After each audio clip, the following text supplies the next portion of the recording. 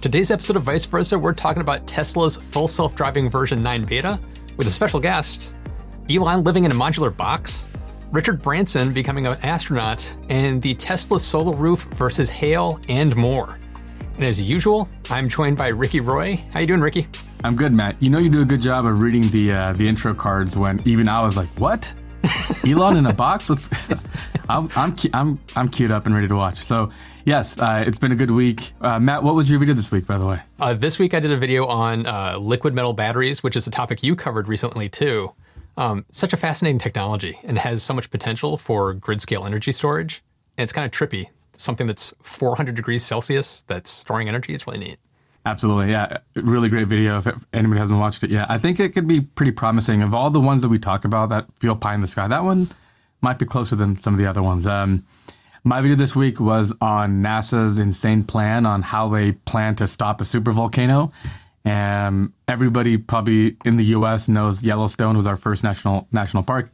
But did you know there's a huge supervolcano living underneath? So this is about their plan. And the cool thing is it both could potentially stop a supervolcano or cause it to erupt, who knows, and also produce electricity. So it's kind of a cool story. And we have links to both of those videos in the description. Very, very cool. I haven't watched it yet. I can't wait to watch it. All right, so for the first story this week, which is kind of the big news, is Tesla finally releases the full self-driving beta version 9. And we actually have a special guest this week. He's not live with us, but we talked to Tesla Raj, if you know about him. And if you don't, make sure you subscribe to his channel. We can include a link in the description too.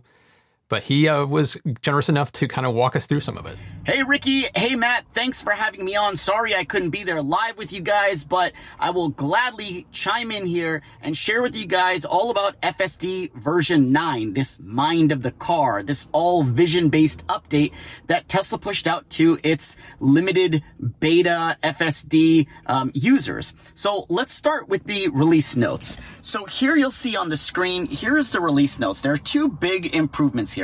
Number one is the driving visualization improvements. Now, if you've seen the videos previously, we did not have cars. A lot of that was rendered as square boxes on the previous version. And now you'll see that it's what I like to call a dream state. So what you'll see is you'll see vehicles that are rendered. You're also still able to move around and see things in real time. What I thought was really fascinating was how many vehicles that this could render. And what's crazy is that this is all based on vision. There's no radar being used here.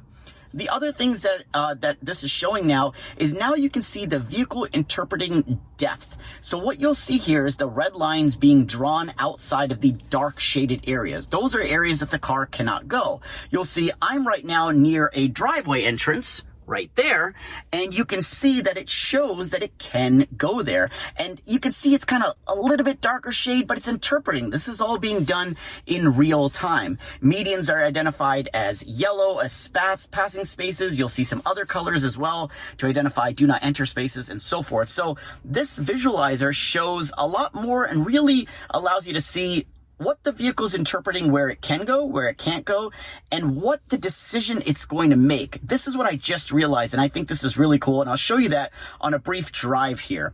The second thing is the cabin camera. So previously, Tesla was monitoring you by how many times you touched the steering wheel while driving. It went by a weight being presented on the steering wheel.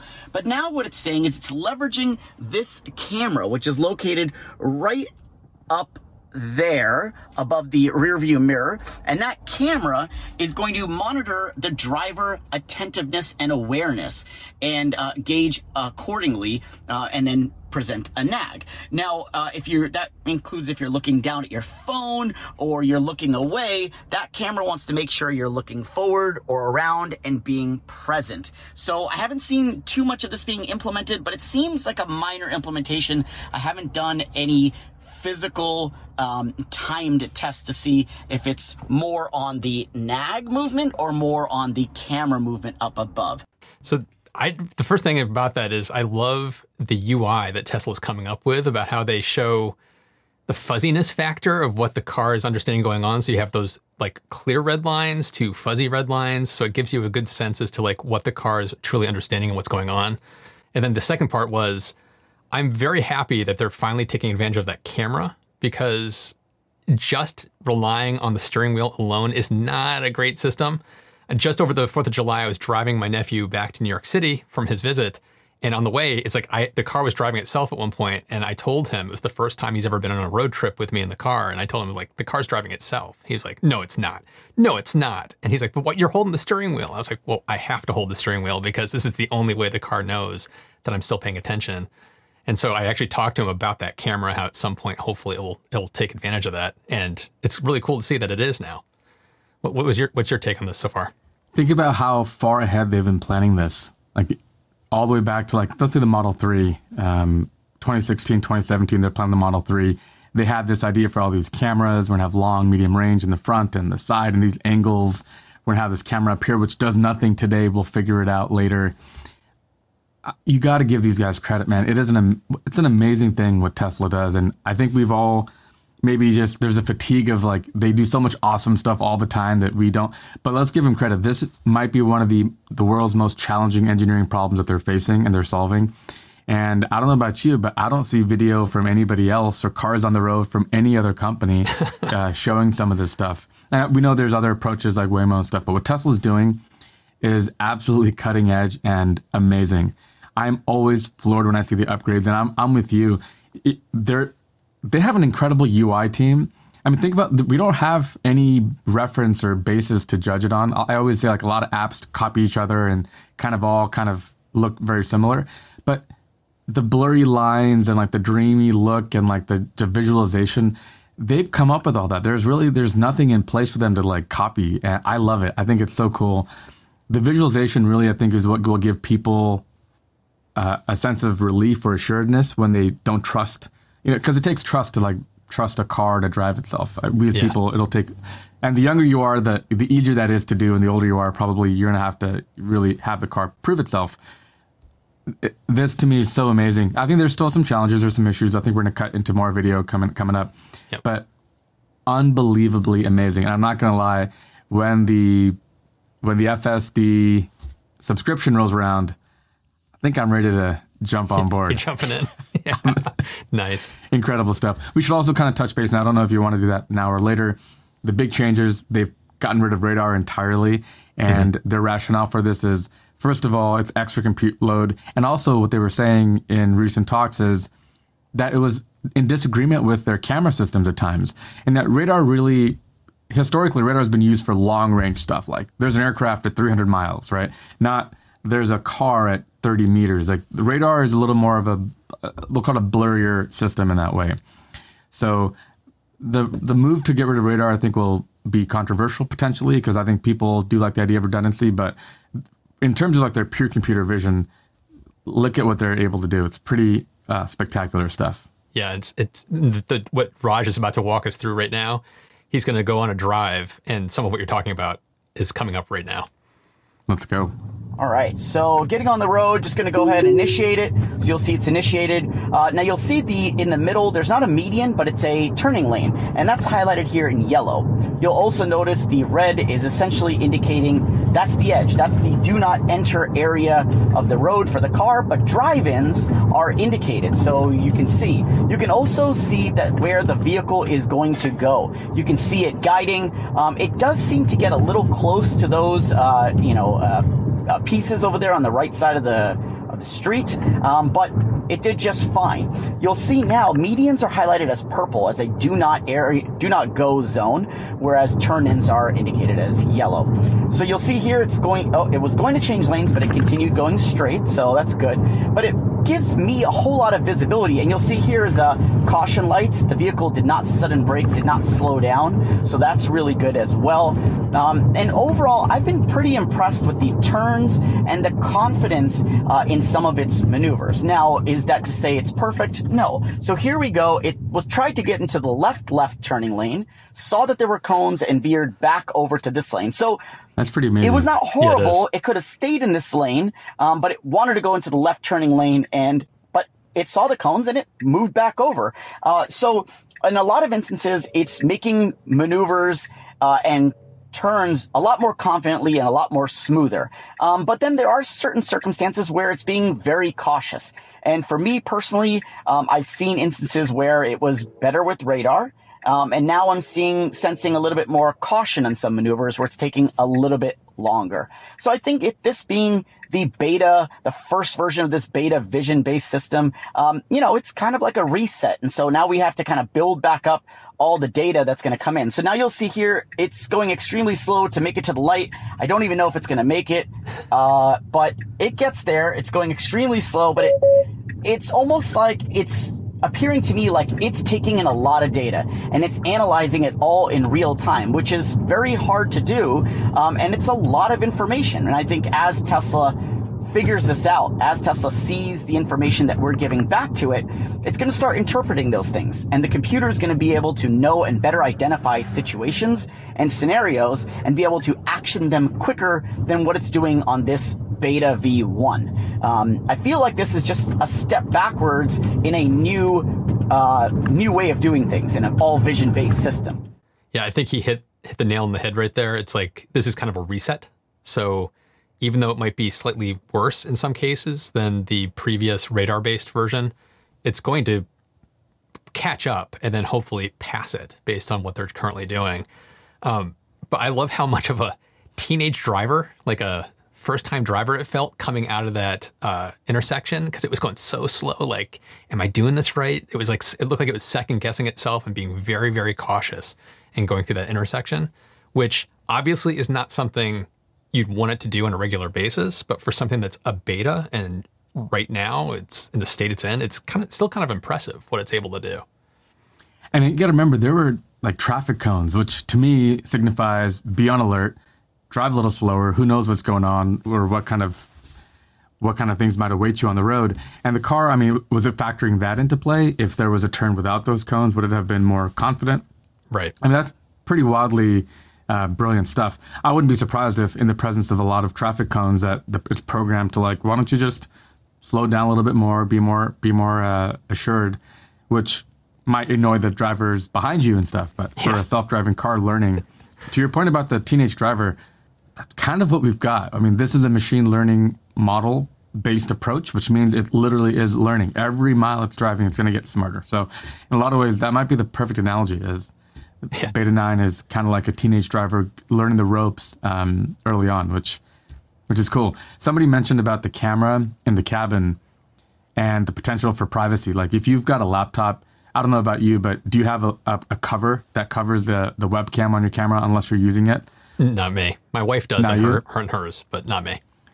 Yeah, I historically have as well. My current laptop, I don't have one. I just didn't have one to put on it. But typically I did as well. And people kind of mentioned, you got a camera that's watching you in your car now. Are there any kind of issues there? And what if you make a Tesla car camera cover, which you leave it covered unless you're self-driving, in which case you open it up or something? Just right. These are the questions that we have now about cameras in cars and cars that drive themselves. What a world we live in, right? Do we have another clip? Yeah, we do. What's really cool is I can zoom out and you can see just how much. There's a parking lot over here on the right. It's seeing all those cars. It's seeing all the cars in front of me, cars in the opposing lanes. So the vision is actually quite impressive based on what it can see. Now, how it can see that, I have no idea.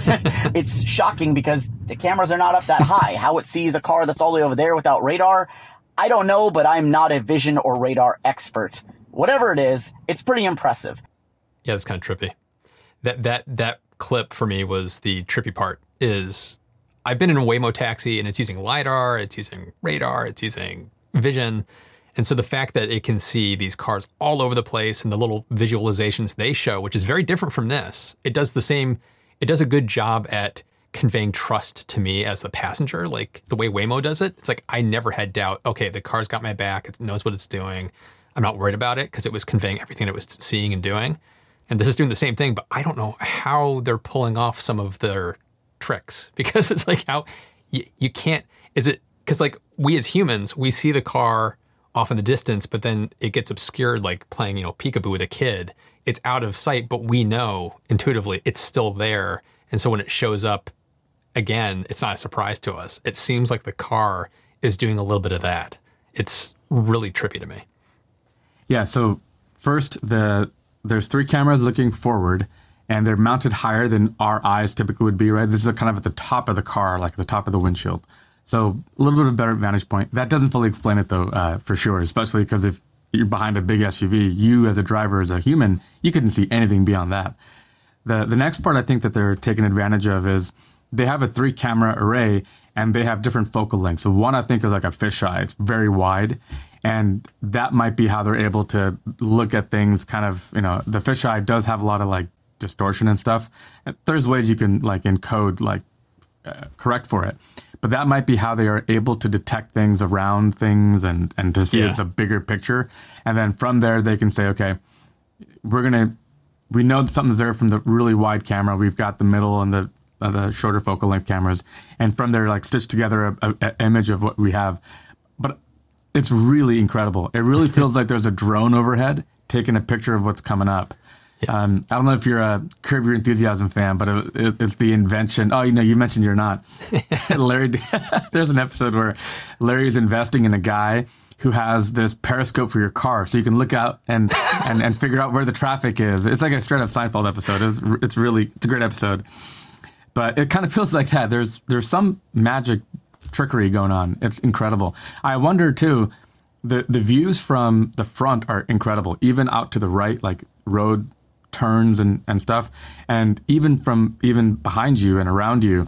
I wonder if there's any kind of fidelity differential. If you have 3 cameras in front, I'd imagine there's probably a cone in front of you where you have the best resolution and you can detect the most stuff. Also, I think ditching radar means they've got all the compute power available just for the cameras, and they're able to draw boxes and track more objects clearly. We've never seen this many cars on the road in our visualization, so they're doing some pretty amazing stuff. There's going to be some kind of intuition going on in the model too, because like I said, when a car's not in view, it knows it's there, and so it's probably just intuiting it was moving at 20 miles an hour at this rate, so if it's continuing that speed, it's going right here, and so when it pops into view again, it can then update in real time of like, okay, now we see it again. So it's like, I'm guessing that's kind of what's going on, is it's using calculations to determine probabilities that this car is still there, I can't see it, but it's moving X speed.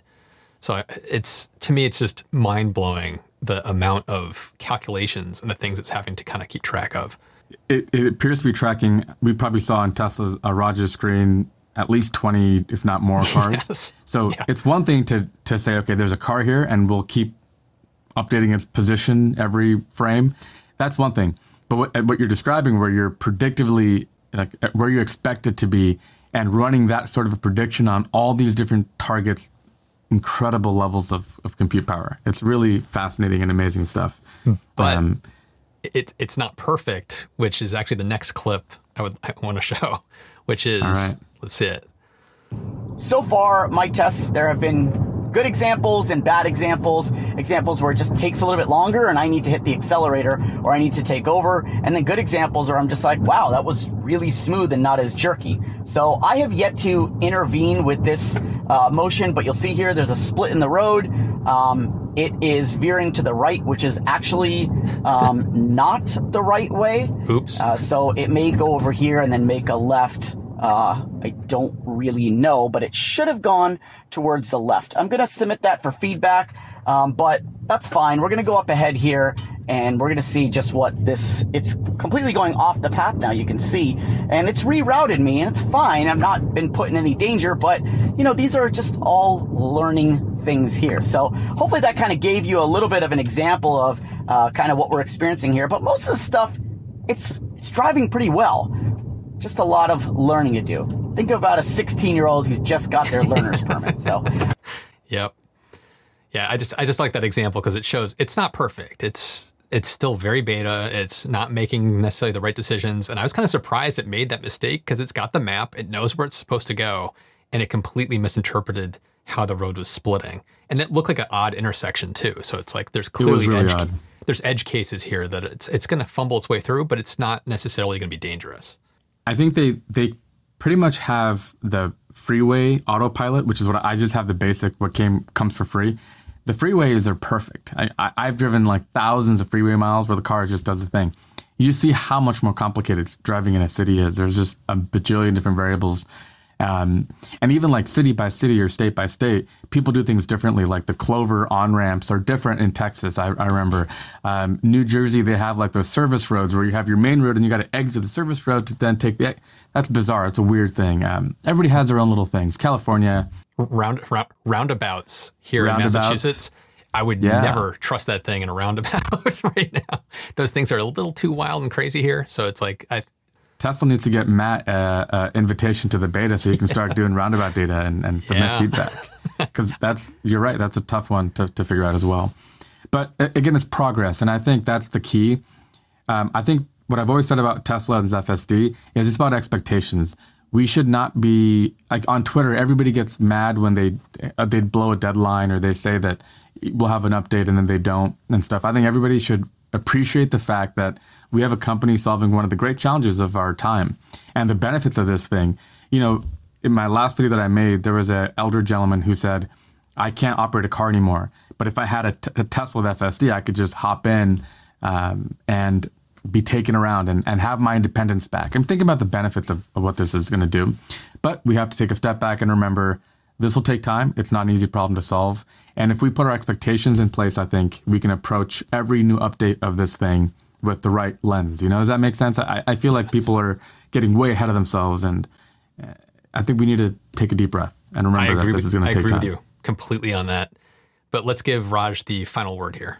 So just to wrap up here, guys, I mean, what I'm seeing and what I'm experiencing, you know, there's pros and there's cons and there's challenges. And then that's what we beta testers are here for, is to submit that feedback, get the Tesla system working. No one ever said driving a car autonomously is going to be easy. In fact, Elon actually addressed that and said it's very hard. But when you look at the grand scheme of things of what everyone is doing and what all auto manufacturers are doing, no one's even at this level today. That's a consumer level product that you can go out on the shelf and buy. Tesla's way, way ahead. Is it perfect yet? Is beta rolled out to everyone? No, but that's okay. You got to start somewhere. And I think where they're at right now is very, very impressive. There's still a lot more learning to do, a lot more training to do, a lot more perfection to do in edge cases. Oh my God, I can't imagine. But I think Tesla will get there. But hopefully this was a good envision for you guys to understand about FSD 9 and what is kind of come out as this first version. But yeah, curious to know what you guys think about everything that you saw here and everything that you guys know about vision and radar and all of that. All right, guys. Hopefully you guys are doing good, and I'll speak to you guys soon. Later. So I got to give a big thank you to Raj for doing that all for us, because it was awesome. So thank you very much, Raj. Go check out his channel if you haven't. It's one thing to ask for, like, hey, could you take a little video? And then it's another thing to give us that gives you a pretty good 5 or 8 minute look at the nature of where they are with this thing. So thank you, Raj. And I mentioned his channel is Tesla Raj. If you want to know anything about Teslas and he gets invitations to all the events, and he's well connected. Check out his channel and stay apprised of all the latest on Tesla. Absolutely. The next story, speaking of Tesla and their much beloved CEO. So the next one is about Elon Musk, and there's been this rumor that he is living in a tiny $50,000 house made by a company called Boxable near Boca Chica, in Texas. I actually had a chance to meet with Boxable, and I asked them this question, and they gave me an answer. They said, no comment. That was very enlightening. Not surprised. But I will say it is very in keeping with Elon's character. He sold his mansion, and he lives in this little trailer box. I mean, the guy is driven by all the right things. His level of success, to me, what makes him different is he cares about all this stuff so much. Like, it's not about how can I get mine and get an exit, which is fine. There's nothing wrong with that. But he deeply cares, and clearly that's why he's so beloved. But if we scroll down, this is a look. Let me see if I have a video. Do I have a video of it?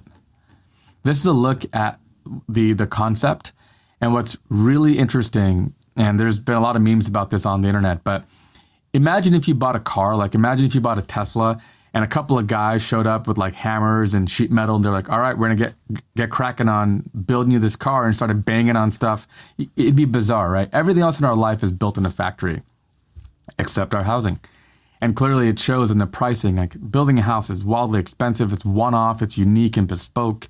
You got to have all these random different types of workers coming in. You can't really automate much of it. And drywall, anyone who's ever done drywall, it is really manual and very labor intensive. This is Boxable's approach. This here is how they ship. What's brilliant about what Boxable is doing, this is a company based out of Las Vegas. I'll have a video on them maybe next week if I can finish it, which will go really in depth. But all of this is pre-manufactured. The walls don't have wood. It's like a composite layup. It's stronger than lumber. And for that reason, it's really well insulated. And what they do is they basically say, look, let's take one dimension and make this whole house collapse. That way we can fit it on a normal trailer. We don't need special clearance or permits. We can transport these very, very easily. And this length parameter, well, that could be increased. They go 20 by 20, they can go 20 by 40, 20 by 60, and they can get pretty large. And they fit together as well, which is interesting. It's very modular, and it's all pre-constructed, meaning all they do is unfold it, hinges open up, the house unfolds, if you will. You can kind of see the roof, the folds, where the folds happen. It's kind of like in this, that's one of the seams right there. And there's a hinge probably close to here that folds it all in. Incredibly cool concept. And I really think this probably is the future of housing. And what it does is it allows you to build these houses in factories. And they could buy these, like, for example, this countertop, they can buy them by the thousands instead of having everything individually measured and laid. That's what makes housing. That's like anybody who owns a house, if you've remodeled your bathroom or something, the reason why it's so expensive is because it's a one-off. Your bathroom is different than anybody else's. Your countertop is a little bit different, or your shower requirements and stuff. But if you could do it this way, it really helps. And so this is what it looks like when it unfolds. And there's that hinge I mentioned. Really cool company. Galliano is one of the founders, him and his father, and chief engineer Kyle. Again, I'll have all this in my video shortly, but super cool company to keep an eye on. And I really think this could be one of those really emerging ways of building houses. And I think Mr. Farrell's actually even covered modular houses on his channel. We should put a link to that somewhere, but yep, he did it recently. Yeah, I did a whole deep dive on modular homes, not Boxable specifically, but how prefabricated homes just make more sense because there's less waste during construction because they can so tailor what they need to do and cut lumber, not just for one project, but between projects. So the scrap can lean over to the next project because they can plan everything out in a CAD system and they know exactly what cuts they have to do and how to fit it into all the stuff they need to build. So there's so much potential around manufactured homes. The challenge is getting it to the site. So Boxable's approach of this folding, collapsible system to a trailer is really interesting because typically a modular home, it still fits on trailers, but it might be a wide load and you need extra trucks and things that can take it to a facility, which adds costs for shipping. So it's going to be interesting to see how Boxable rolls out because the one caveat I would say to them is site prep is not cheap. So the house may be $50,000, but depending on where you're putting it, it still could cost you between $5,000 and $50,000 to place it. So the house may actually end up costing you $100,000 by the time all is said and done, depending on where you're trying to put it and how far you're shipping from Las Vegas. There's all these kind of unknowns, but it's still a very, very cool system. It's going to be interesting to see how they roll it out so that you could build bigger homes and how they can kind of fit together. So it's not just one 300 square foot room. Maybe it's a series of them that you put together and then you have a 1,500 square foot house. It's going to be interesting to see how they evolve over time. Yeah, so we can just talk about a couple of those points. You make a couple of really good points. First, they use like an I-beam construction in the floor, and so as a result, each unit can be completely held up just from the corners. You don't need any central support. So that's what allows them to be stacked up. You can put, I think, 3 of these, you can make a 3-story house out of these vertically. And you can start with the main casita, which is like their small house that has a little kitchen, one bathroom, and a little living area. And then in the future, you can say, you know what, times are good, I need a YouTube studio, and add on to it, like Lego blocks. And they can deliver a add-on room. And then you open up this little portal and it's a door. And now you have a room on this side and over here. For your mad evil scientist lair you're building, imagine being able to just slowly over time, as your needs change, you could add on to it. All that kind of stuff is pretty fascinating. To your point about site prep, very good point. They plumb in terms of water, plumbing, and sewer. very in a very standardized way. You don't have to have any kind of foundation or any special kind of foundation. The sewer comes out the side on one of the walls. You can go into a septic or to your sewer, whatever the case might be. You can add solar to the roof. You could integrate it in unique ways. There's a lot of opportunities, but their real goal is you don't need any tools to unfold this thing. It unfolds, and when the roof comes down, you got a house. The kitchen's inside already. The bathroom is already in there. There's a lot of these constructed homes are kind of shells. You have to then go hire a plumber and all this kind of stuff. This is different. And I think it's kind of fascinating for that reason. Yeah, they're going to have little challenges, but I really think we're looking at the future of how homes should be built. And I'll get more into the details on my video, but even like the walls, when you build something in a factory with a special process, the end result isn't a compromise. There's probably a little bit of a stigma on modular homes. People think, oh, it's a modular house. That's not. But you got to remember that the value of your house is not the house, it's the land. Your house is falling apart every day. It's getting older, and but it's the land, and this is not that different. And potentially a modular house, especially built this way with their design, could maybe even be better and longer lasting, better insulated, better ready for cold weather or hot weather than a typical house. So very, very exciting story. I love this one, and I know you do too. Yes. There's something about this that I just find it wildly fascinating.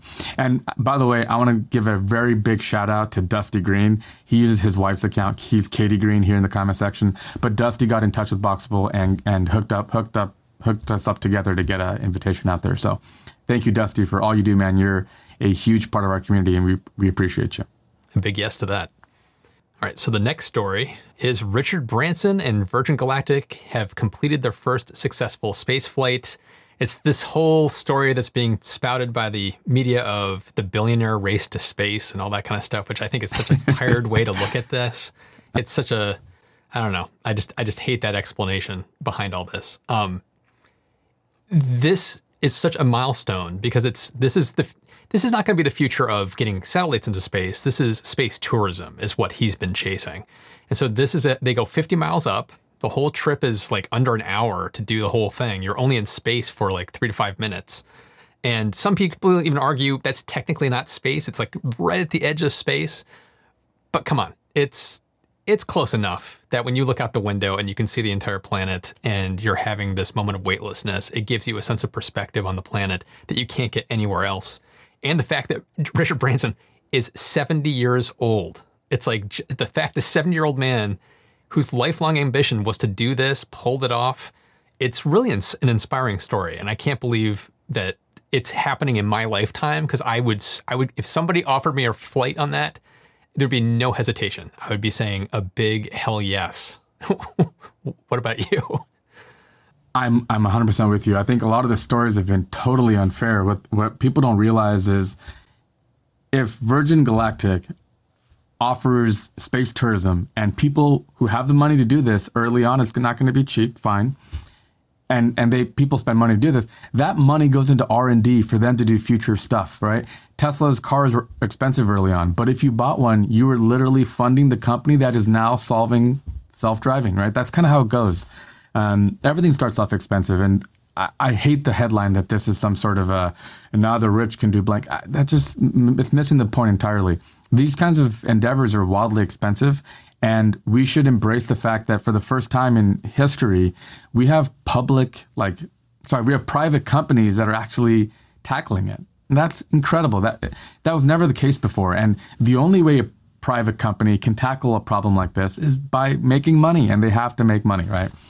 Don't you think that in our lifetimes, possibly like when we're 70, late our lifetimes, this might be a pretty economic thing. It might be like, hey, surprise, honey, I bought us a trip to space for the weekend or something. That could very well be a possibility. Also, one thing that they're doing that I think is going to be really important going forward is this idea that you strap a rocket to like a big aircraft, and then you only launch the rocket at 35,000 feet or something. These sorts of, maybe that's something we need to look into. And the more they invest in this and they figure out like heavy lift aircraft, and maybe the emissions or the amount of rocket fuel you need is reduced by this amount, it allows us to launch more frequently. Whatever the case is, we're so early on. that anybody doing this, by the way, we'll probably cover this in a couple of weeks, but when Jeff Bezos is trying to do this with Blue Origin, now we have 3 big companies that are doing this. Everybody's going to win. It's going to be a matter of time, and great breakthroughs will eventually emerge that we can all benefit from. And eventually the prices will come down. This is a good story. It really is. And I think we shouldn't be thinking of it as a toy for the rich kind of a thing. Exactly. I agree. So the last one is about the Tesla solar roof versus hail. Yeah. This is a fun one that we've both covered in the past. And the company that I worked with, Good Faith Energy, shout out to those guys for the access for our video. They're in Texas. So if you live in Texas and you're thinking about getting a Tesla solar roof, Good Faith Energy is one of the first. I think they were the first to offer this service from Tesla. You should definitely check it out. But they put out this video because they had a hailstorm where they had baseball-sized hail come down. And this particular gentleman had a solar roof. He heard the hail storm happen, and he figured, here's a clip of, maybe I'll play the audio. Listen, you could kind of listen to how it completely damaged his pergola and other various structures. Massive 2-inch hail could do that. Yeah, look at that one. But he came out thinking, oh no, my roof is going to be broken glass and in shambles. He came out and checked it out, and his other stuff might have been, look at this. Yeah, all the damage, and the roof is fine. The roof was fine, not even a single broken tile. So when they talk about hail ratings and being ready for this stuff, they're not messing around. This is a really promising look because, it's not a cheap roof, but if you invest and do this, you want to make sure that it will last. And this is a really nice look. So thank you, Good Faith Energy, for sharing this with me. One of our friends that we met at Fully Charged, named Clayton, who works for them, reached out and shared this with me, and I thought this would be cool to show. But anybody who's wondering about the elements and lives somewhere that's not California, I always get that comment. I think you'll be in good shape. On top of which, if a tile had gotten damaged, the way this snaps together like Lego blocks, it's much easier to take some out and replace them than it would be for shingle tiles. So even if there was damage, it's going to be easier to repair than a traditional roof. So it's kind of like, it's stronger than you might think, and it's easier to repair than you might think. It's a pretty impressive product. Agreed. Definitely. Thank you, Tesla Raj, again, for sharing all those insights. It was fantastic. We'll put links to that. And thank you guys as always. We appreciate you. Yeah. And don't forget to subscribe if you haven't already. And hit the notification bell so you don't miss an episode. We're live every Thursday at 11 a.m. Pacific, 2 p.m. Eastern. And you can always listen to the podcast version on the go by going to viceversa.show. And as always, thanks to all of you for watching. We'll see you in the next one.